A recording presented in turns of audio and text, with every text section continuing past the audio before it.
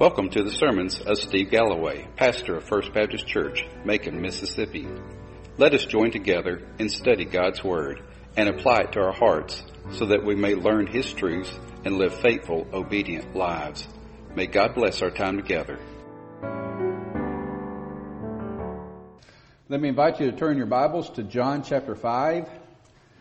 Pick up where we left off, John chapter 5, verse 30 through 47. John chapter 5, verses 30 through 47. We'll see that Jesus puts himself on trial today. Follow along as I read. I can do nothing on my own initiative. As I hear, I judge, and my judgment is just, because I do not seek my own will, but the will of him who sent me. If I alone testify about myself, my testimony is not true. There is another who testifies of me, and I know that the testimony which he gives about me is true. You have sent to John, and he has testified to the truth. But the testimony which I receive is not from men. But I say these things so that you may be saved. He was a lamp that was burning and was shining, and you were willing to rejoice for a while in his light. But the testimony which I have is greater than the testimony of John. For the works which the Father has given me to accomplish, the very works that I do, testify about me that the Father has sent me. And the Father who sent me has testified of me. You have neither heard his voice at any time nor seen his form. You do not have his word abiding in you, for you do not believe him whom he sent. You search the Scriptures because you think that in them you have eternal life. It is these that testify about me. And you are unwilling to come to me so that you may have life. I do not receive glory from men, but I know you, that you do not have the love of God in yourselves. I have come in my Father's name, and you do not receive me. If another comes in his own name, you will receive him. How can you believe when you receive glory from one another, and you do not seek the glory that is from the one and only God? Do not think that I will accuse you before the Father. The one who accuses you is Moses, in whom you have set your hope. For if you believe Moses, you would believe me, for he wrote about me. But if you do not believe his writings, how will you believe my words? Let's bow together. Dear Lord, open our hearts to these truths. Lord, help us to see the ample evidence that Jesus truly is who he says he is. He is God the Son. He is sent from above. He has power from you. And Lord, he is Savior and Lord of our lives. Guide us in our study today. In Jesus' name we pray. Amen. Well, a question that the world continues to ask and has been asking since Jesus walked on the face of this earth is, who is Jesus? Well, if you look at a lot of people, they just simply say that he was a good man, he did good things, he had good teachings, he ministered to many people in need. But if you just leave it at that, then you have to say, well, what about his claims of being deity? Because he says, my Father, not our Father, but my Father, claiming equality with God. And later on he said, I and the Father are one. Obviously, he is claiming to be equal with God. So is he delusional? Is he insane? Is he misleading? Or is he truly is who he says he is? So if you believe that at least Jesus was sent by God, well, he would maybe be added to the many prophets of the Old Testament. See, God sent many prophets, Elijah, Elisha, all the different prophets that we have books written by. And each and every one of them did great and mighty works of God. They were obedient to the Word of God. They preached the Word of God. Some even did tremendous miracles and signs as they were obedient to God. So many would look at Jesus and see his works and his miracles and his teachings and say, well, he's just simply a prophet. But there was never a prophet that claimed to be equal with God. They always pointed to God as being the source of all that they did. But Jesus is saying that he is God. He is equal to God. And he does what my Father, not our Father, but my Father has instructed him to do. And so we have to look at this. In our world today, there are multitudes, millions, who do not believe that Jesus is who he claims to be. In the day that Jesus was walking the face of this earth, in this passage, the very religious leaders who should have readily recognized Jesus as being the Messiah were the very ones who were rejecting him. They're the ones who accused him of breaking the Sabbath because he did wonderful miracle signs by healing on the Sabbath, bringing someone back from the dead, and many other signs and wonders. They claimed that he was blasphemous because he claimed to be equal with God. So they were not willing to look at the evidence about Jesus. They were not willing to go back and look at the testimonies of the prophets and see that Jesus fulfilled those prophecies of old. Instead, they had their own expectation of who the Messiah would be. They thought that he would be a military or a political ruler who would come in and reclaim ownership of Jerusalem over Rome.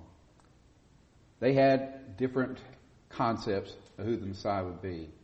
And so, even though they rejected him, Jesus basically says, okay, if you're putting me on trial, if you're making accusations against me, if you're accusing me of breaking the Sabbath, if you're accusing me of blaspheming against God, then I need to defend myself. And so the very first thing he says in verse 30 is something he basically is repeated from verse 19. Verse 19 says, "Therefore Jesus answered and was saying to them, Truly, truly I say to you, the Son can do nothing of himself unless it is something he sees the Father doing. For whatever the Father does, these things the Son also does in like manner." Verse 30 says, "I can do nothing of my own initiative. As I hear, I judge, and my judgment is just, because I do not seek my own will, but the will of him who sent me." We see Jesus saying, my Father, my Father, my Father, over and over again. I am the Son of my Father, God. And here he says, and it is he, God, who has sent me. And so he keeps saying, I cannot do anything independent of myself. All I do is in direct obedience to God the Father. So in other words, if Jesus heals on the Sabbath, guess what? It is God the Father's will for him to do that. Because he cannot and will not do anything other than the Father's will. Then verse 31, there's a testimony that doesn't count. Look at verse 31. "If I alone testify about myself, my testimony is not true." Now, think about a courtroom scene. Very seldom does the one who is accused actually take the witness stand. Do you understand why? The reason why is because anything they say would be considered prejudice or bias, because they're the ones being charged with some kind of crime. And so obviously they're going to say they didn't do it because they're in this trial. Instead of pleading guilty, they're pleading not guilty. So nobody's going to take their word as true. So it's very rare for somebody to take the stand in their own behalf, because that also opens them up to cross-examination by the prosecutor, which is usually just chomping at the bits to try to get to them. So Jesus is saying, I cannot use my own testimony. I know who I am, but you already have rejected me, so my own testimony is going to be considered as biased. You're going to say, well, he's just lying. But here are other testimonies. Verse 32 is actually kind of a continuation after verses 37 and 38. It says that the Father testifies. Verse 32 says, "There is another who testifies of me, and I know that the testimony which he gives about me is true." Now, it doesn't say God doesn't. Now, in the Greek that the Old Testament was written in, there are actually two different Greek words for the word another. One of them is heteros, which means another of a different source. Heteros, another of a different source. In other words, somebody else that's different from me would be testifying. But that's not the word that's used here. The word that's used here is allos, which means another of the same sort.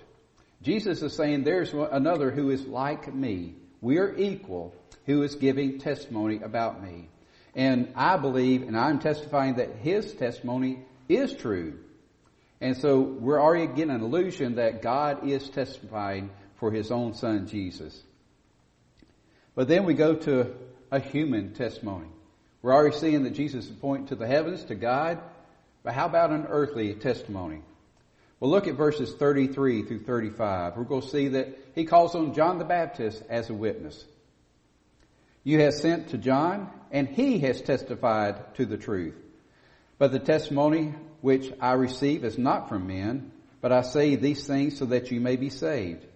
He was the light which was burning and was shining, and you were willing to rejoice in a while in his light. Now, here's John the Baptist. He was that kind of cross between prophet from the Old Testament to the New. God used him to prophesy that here comes the Messiah, pointing to Jesus himself. You remember John was baptizing at the Jordan River, basically saying, repent, for the kingdom of heaven is at hand. And people were coming, repenting. And basically by saying the kingdom of heaven is at hand, he was pointing to the fact that the Messiah was about to come. And then when Jesus walked out towards him, he stopped everything and pointed to Jesus and said, behold, the Lamb of God, who takes away the sin of the world. He's basically saying, behold, the Messiah is here. Now, when John was first doing his job, pointing people to the coming Messiah, even the Jewish religious leaders were somewhat excited. Now, they didn't like him after he called them a brood of vipers and a few other choice words, but they believed that it was good that he was making these statements because here's what was happening. They saw that John was creating an excitement about the coming Messiah, something they were probably struggling to do themselves. And so they liked it that John was creating excitement about the coming Messiah. But when he pointed to Jesus and said, behold, the Lamb of God, they looked at Jesus and said, you're not it. You don't meet our criteria of the Messiah. And so, just like he said, the testimony which I received is not of man, said that in verse 35, he was the lamp that was pointing to the light that was coming. He was the lamp that was burning, that was shining, and you were willing to rejoice for a while in that lamp. So John obviously testified that Jesus is Messiah. Well, is there a greater testimony than John? Well, Jesus basically leaves the human aspect and begins looking at the supernatural aspect. Look at verse 36. We're going to see the testimony of the works and signs and miracles that Jesus performed. Verse 36 says, but the testimony which I have is greater than that of the testimony of John. For the works which the Father has given me to accomplish, the very works that I do, testify about me, that the Father has sent me. Notice how many times he says, the Father has sent me, the Son. Every time he is pointing to the fact that I am equal, I am part of the Godhead. Now he's saying in this verse, there is a testimony greater than John, and it is the works that Jesus is doing, has done, will continue to do, and is doing at that time. What are the works? Well, John uses the word signs about 7 or 8 different times through his work. And he keeps pointing to miracles that Jesus does. Raising the dead, healing the sick, feeding the multitudes. We're going to get to that next week. And we look and we see that he is pointing to these signs, these works, these miracles as evidence that he is sent of God. Now, is Jesus the only one who's ever done a miracle? Obviously not. Both Elijah and Elisha both raised people from the dead. Those are powerful signs. But does that mean that they were Messiah? No, it just simply means that God had given them power to do these miraculous signs. Why? To point to the authority of what they were speaking. That God had given them the authority that whatever they were speaking was of God, and the proof was the power of God being worked through them. And that's why many people look at Jesus more as a prophet than as Messiah, because Jesus was doing miracles very much like these men of old. But he's saying that, yes, it is the power from on high. Do you remember that Nicodemus came to him and said, Lord, we know you're sent of God, because no one else can do these works that you do. And so there's an evidence from his works that he is of God. So the question mark is, if Jesus claims to be equal with God, God is my Father, not just our Father, but He is my Father, and I am His Son, then how can you deny that fact? If you see the works that Jesus does and says, those are from the power of God into this man. Well, God would not give a man these powers if He claimed them for Himself, because these Old Testament prophets never claimed the power to be of themselves. They always pointed back to God and saying, God did this through me. But Jesus is saying, I have been given this power. My Father, has given me, the Son, this power. So if it's evident that these powers of healing, these signs, these wonders, these works are of God, and Jesus is making these claims, then how can you deny His claims? So the works that Jesus did were a powerful testimony that He is of God. Now we look and we see His own testimony. We see a little bit of God's testimony. We see the testimony of John the Baptist. We see the testimony of His works. Now we're going to go back to God the Father. Look at verse 37 and 38. And the Father who sent me, He has testified of me. You have neither heard His voice at any time nor seen His form. You do not have His word abiding in you, for you do not believe Him whom He sent. The Father who sent me. Again, He doesn't say God, Yahweh, sent me as a prophet. He says, my Father, the Father, sent me. And He says, He has testified of me. God has testified of me. When did God testify of Jesus? Do you remember when John the Baptist baptized Jesus? What happened when he came up out of the water? The Holy Spirit, like a dove, came and descended upon him, and a voice from heaven says, Behold, my Son, in whom I am well pleased. Yes, God has testified of Jesus. There were probably multitudes of people on the banks who witnessed that. There is ample evidence that God has testified of Jesus. He would not be giving him the powers to do these works if Jesus was not of God. And if Jesus claims that He is not only of God, but He is God the Son of God, then here is the evidence.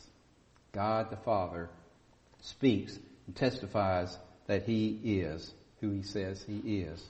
Now we look and we again see the multitudes of people in the Old Testament that God had used, but none of them claim to be equal with God.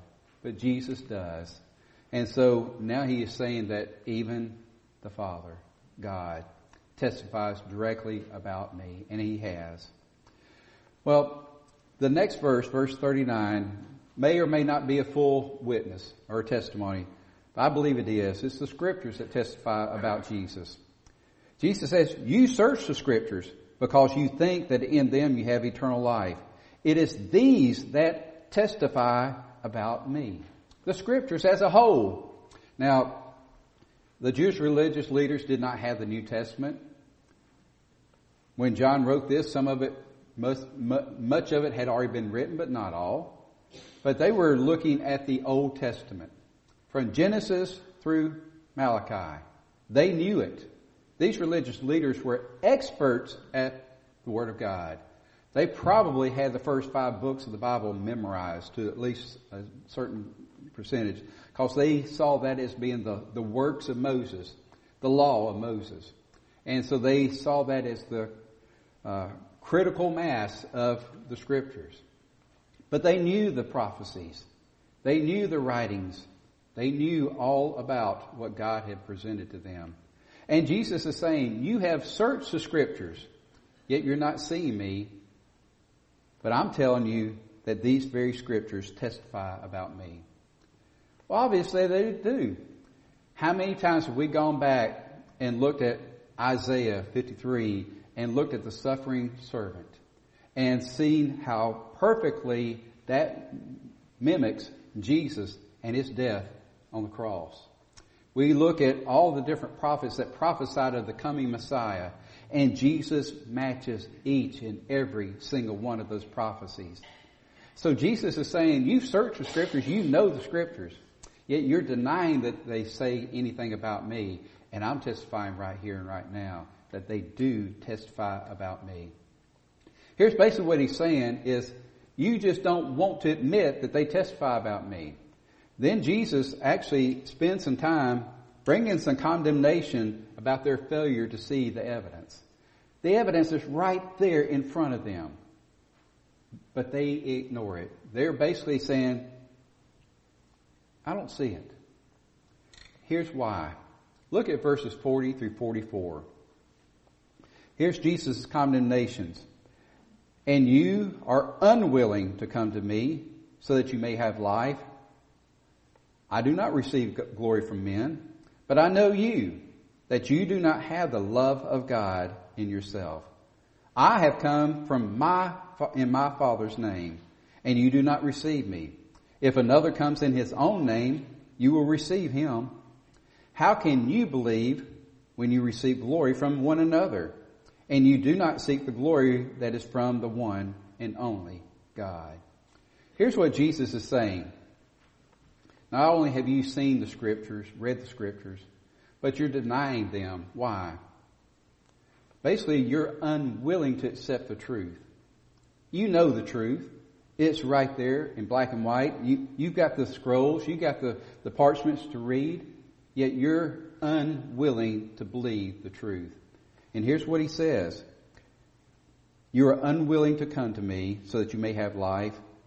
And he then later says in verse 42, but I know you, that you do not have the love of God in yourselves.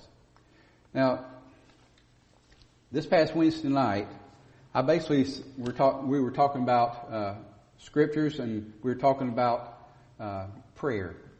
I said, if somebody wrote you a love letter and you never read it and you expected to have a good relationship with that person, is that a good way to do it? To never read the love letter that they write to you. Well, we're talking about the need for reading the Scriptures as a part of prayer. This is God's love letter to us from Genesis through Revelation. And basically what Jesus is saying is you have read, you have studied, you memorized the Scriptures, yet the love of God is not in you. In other words, you're scholars. You've got the intellect. You know what the Scripture's saying, but it has never traveled this 12 inches from your brain to your heart. You do not have what it takes inside of you to believe. You have rejected because you don't want to hear it. Here's basically what he's saying. You really don't want anybody else to be over you. You want to be in control of your own lives. You don't want to have anybody else in authority over you. You basically read and study the Scriptures, and yet you control your own lives. And we see that if you look at the Pharisees and scribes and Sadducees, they lived because they wanted others to respect them. They wanted to have control over so many others. Basically, they took the Ten Commandments and the laws of Moses, and they added multitudes of other rules and regulations to try to make sure that people obey the laws of Moses. And if they didn't, oh, no, you're breaking our laws. You're not doing things right. They wanted to have power and control over other people. Well, Jesus said in verse 41, I do not receive glory from men. But you, everything you do is looking for the glory from others, men. Well, how do we know that's true? If you look at the condemnations that Jesus gave and Paul gave and others did against the religious leaders, he called them whitewashed tombs. He basically said, you look good on the outside, but you're filthy inside. And then they gave examples. He said, you get out on the street corner and you raise your hands with a bold voice and you pray to God. Just so that people will look and hear you. To draw attention to yourself. And when you go over to the collection plate, you make sure that it's made out of metal and you drop your money from way up on high so it clings and clangs. So that everybody will hear every single coin that hits it. You do it to be seen for the glory of man. You do all these things so that others will look at you. Look at what you're wearing. They wore the regalia of the priesthood, of the scribes, of the Pharisees. They wanted people to see them as they walked down the street and to pay homage to them because they saw that they were of important stature. What did Jesus wear? A simple cloak. He looked like everybody else walking down the street. He's saying, you want the glory of men instead of the glory of God. What did he say in verse 41? I do not receive glory from men. He said, you shouldn't either, but that's all that you get. Verse 44, and you do not believe when you receive glory from one another, and you do not seek the glory that is from the one and only God. Now, Jesus is about to bring forth the most powerful, well, God is the most powerful testimony, but in the religious leader's mind, here's the most powerful testimony. Moses. Look at verses 45 through 47. Do you not think that I will accuse you before my Father? Obviously, Jesus just accused them before the Father of not wanting the glory of God, but glory of man. He says, the one who accuses you is Moses, in whom you have set your hope. See, the religious leaders put their entire livelihood in the words of Moses. The laws of Moses. They used the law of Moses to control people's lives. They used it as their tool to hold the people basically in slavery. And they were the ones that determined whether a person was doing right or wrong. They were the ones who would cause people to have to pay penalties, do different things if they were not completing all the rules and regulations that they had set forth. And so Moses was their hero. They looked back at Moses and they looked and saw that Moses was the one who went up on the mountain and received the Ten Commandments. He was the one that heard the very voice of God. Not only the Ten Commandments, but Moses wrote the law, what we consider the first 5 books of the Bible. And we see that Moses not only did that, but God had called him and used him to bring the people of Israel out of the captivity from Egypt, bring them into that promised land. And so we look and we see Moses was their hero. There's no doubt about it that anything that Moses said, they would understand, they would know, and they would claim as being authoritative. But here's what Jesus says. Do you not think that I will accuse you before the Father? The one who accuses you is Moses, in whom you have set your hope. If you do not believe Moses, for if you believe Moses, you would believe me, for he wrote about me. But if you do not believe his writings, how will you believe my words? Jesus is using some trick words. He's saying, if you believe Moses, then you've got to believe me because Moses wrote about me. But if for some reason you religious leaders, some reason that you did not believe Moses, which I know is not the fact, this is really why you won't believe my words. So he's saying the only way that you can't believe my words is to say that you don't believe Moses. And I'd like to hear a religious leader of the Jewish faith say, I don't believe Moses. So Jesus is saying, here's Moses, the one person that you respect with all your heart. The one person that you tout as being the one who sets the laws. The one who has basically you count on as the way to receive eternal life. See, they believe that their only way to receive salvation, eternal life, was by keeping the law. That's why they added so many rules and regulations to the laws to try to keep it. And here's what Jesus is saying. Moses wrote about me. And if you believe the words of Moses, then you have to believe me. Now, did Moses really write about Jesus? Well, there are many passages that Moses wrote. It doesn't say the Messiah. It does not say Jesus, obviously. But if you read it in the context, you obviously see Jesus. One of those passages is Deuteronomy chapter 18, verses 15 through 18.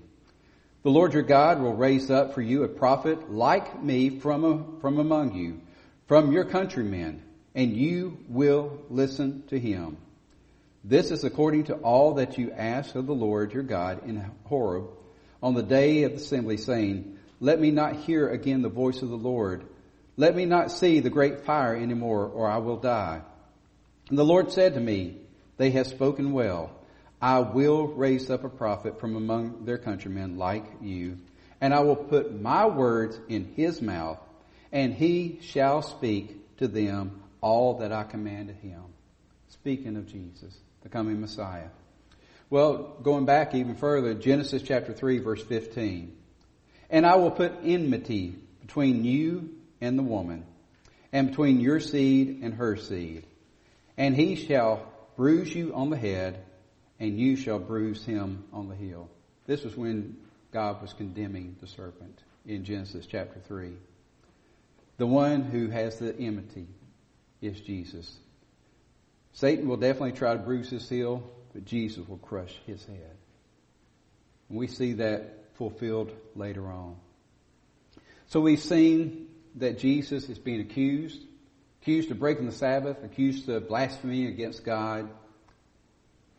And now he calls his own witnesses. He calls John the Baptist. He points to the works that God is using him to do. He points to God himself as his testimony. He points to the scriptures that these men would know. Inside, outside, backwards, forwards, upside down. And then he pointed to Moses. 5 different witnesses. 5 witnesses that they cannot refute. Now, here's the situation. Jesus himself brought forth ample evidence. There are people in our world today that claim to be religious people, claim to be even Christians, claim to be preachers of the Word, who really don't believe that Jesus is who he says he is. Many just think, yeah, he was a good guy, taught some really good things. Obviously, God used him some ways to do some miraculous works, but at best he was just a prophet. A lot of people just cannot understand how a man who walked on the face of this earth could say that he is God the Son. It's hard for our minds to comprehend that, let's be honest. But every piece of evidence points back to that fact. When Jesus says, my God, and I am his Son, he meant it, and there's ample evidence to hold that up. So the question is, personally, what do we do with Jesus? Do we believe that he truly is Son of God, equal with God, the power to forgive, the power to save, the power to give eternal life? Or is he just, like the Jews, just another man, not worthy to be bowed down to, not worthy to allow to have authority over our lives? Who is he? Well, more than likely, you may or may not have somebody in your family. You may or might not have a next door neighbor or co-worker. But there are people around us that don't know what to do with Jesus. And here's the fact. Many of them will finally come to the point and say, yeah, I think he is who he says he is. But just like the religious leaders, they're not willing to accept him as Lord. They're not willing to say, yes, I want him to have authority over my life. I'm not willing to say, yes, Jesus, come and be my Lord, my Savior. See, that's the problem with humanity. We want to be in control of our own lives. We want to say what we can and cannot do. We don't want anybody else to control or have authority over us. We buck the system as much as we can. And to have somebody like Jesus who says, not only do I want some authority, I want all authority over your life. There's a lot of people say, I can't go that far. I want you to save me from my sins, but I don't want you to be my Lord. I don't want you to have control, authority over my life. I just want to say, I need saving from my sins, and that's good enough. You can save me from my sins, that'll give me eternal life. No, it's not enough. Romans 10, 9 and 10. That if you confess that Jesus is Lord, understand that. That is saying, I am surrendering to the Lordship of Jesus Christ and believe that God raised him from the dead. You shall be saved. Both sides. Salvation through confession and Lordship through surrender. Both are necessity. So if Jesus is who he says he is, are we willing for him to be in total authority over our lives? If that's who he says he is. He is God. He has authority whether we want him to or not. If we reject him, just like John 3:18 says, that he did not come into the world to judge the world, but that the world may be saved through him, that those who believe in him have salvation. But those who reject him have judged themselves already. So if we reject Jesus, then his judgment is already upon us. The only good thing is we're still alive. We still have an opportunity to change that decision. There are people around you that have rejected Jesus as Lord, and they still have an opportunity. We shared last week that once death comes, then comes the judgment. There's nothing we can do to change our stance. So, there's evidence. It's a book that Josh McDowell wrote years ago called The Evidence That Demands a Verdict. This is the evidence that demands a verdict. What say you of Jesus? Is he just a good man? Is he somebody that died just to save you from your sins? Or is he Lord? Let's bow together. Dear Lord, we come to you realizing that this trial has some high stakes. The outcome of it determines our eternity. Is Jesus who he says he is? Or did he deceive? If he is who he says he is, then what do we do with him? Do we receive him as Savior and Lord of our lives? Bowing before him, worshiping him, surrendering our lives to him, confessing our sins to him, receiving his gift of forgiveness in eternal life? Or do we keep control of our lives to ourselves, thinking that maybe if we just say, I'm sorry for what I've done, that you'll save us, but we're not willing to bow before you? Jesus, you are worthy of worship and praise. You're worthy of all glory and honor. The only way we can do that is to surrender ourselves before you. Lord, thank you for your gift of salvation and eternal life that comes when we confess our sins and claim you as Lord. Lord, help us to know how to witness to others so that they can understand the truth about Jesus, that he truly is Savior and Lord. Help us, Lord, to share the truth in a way that others understand. And Lord, that your Holy Spirit will draw them to salvation and eternal life. In Jesus' name we pray. Amen.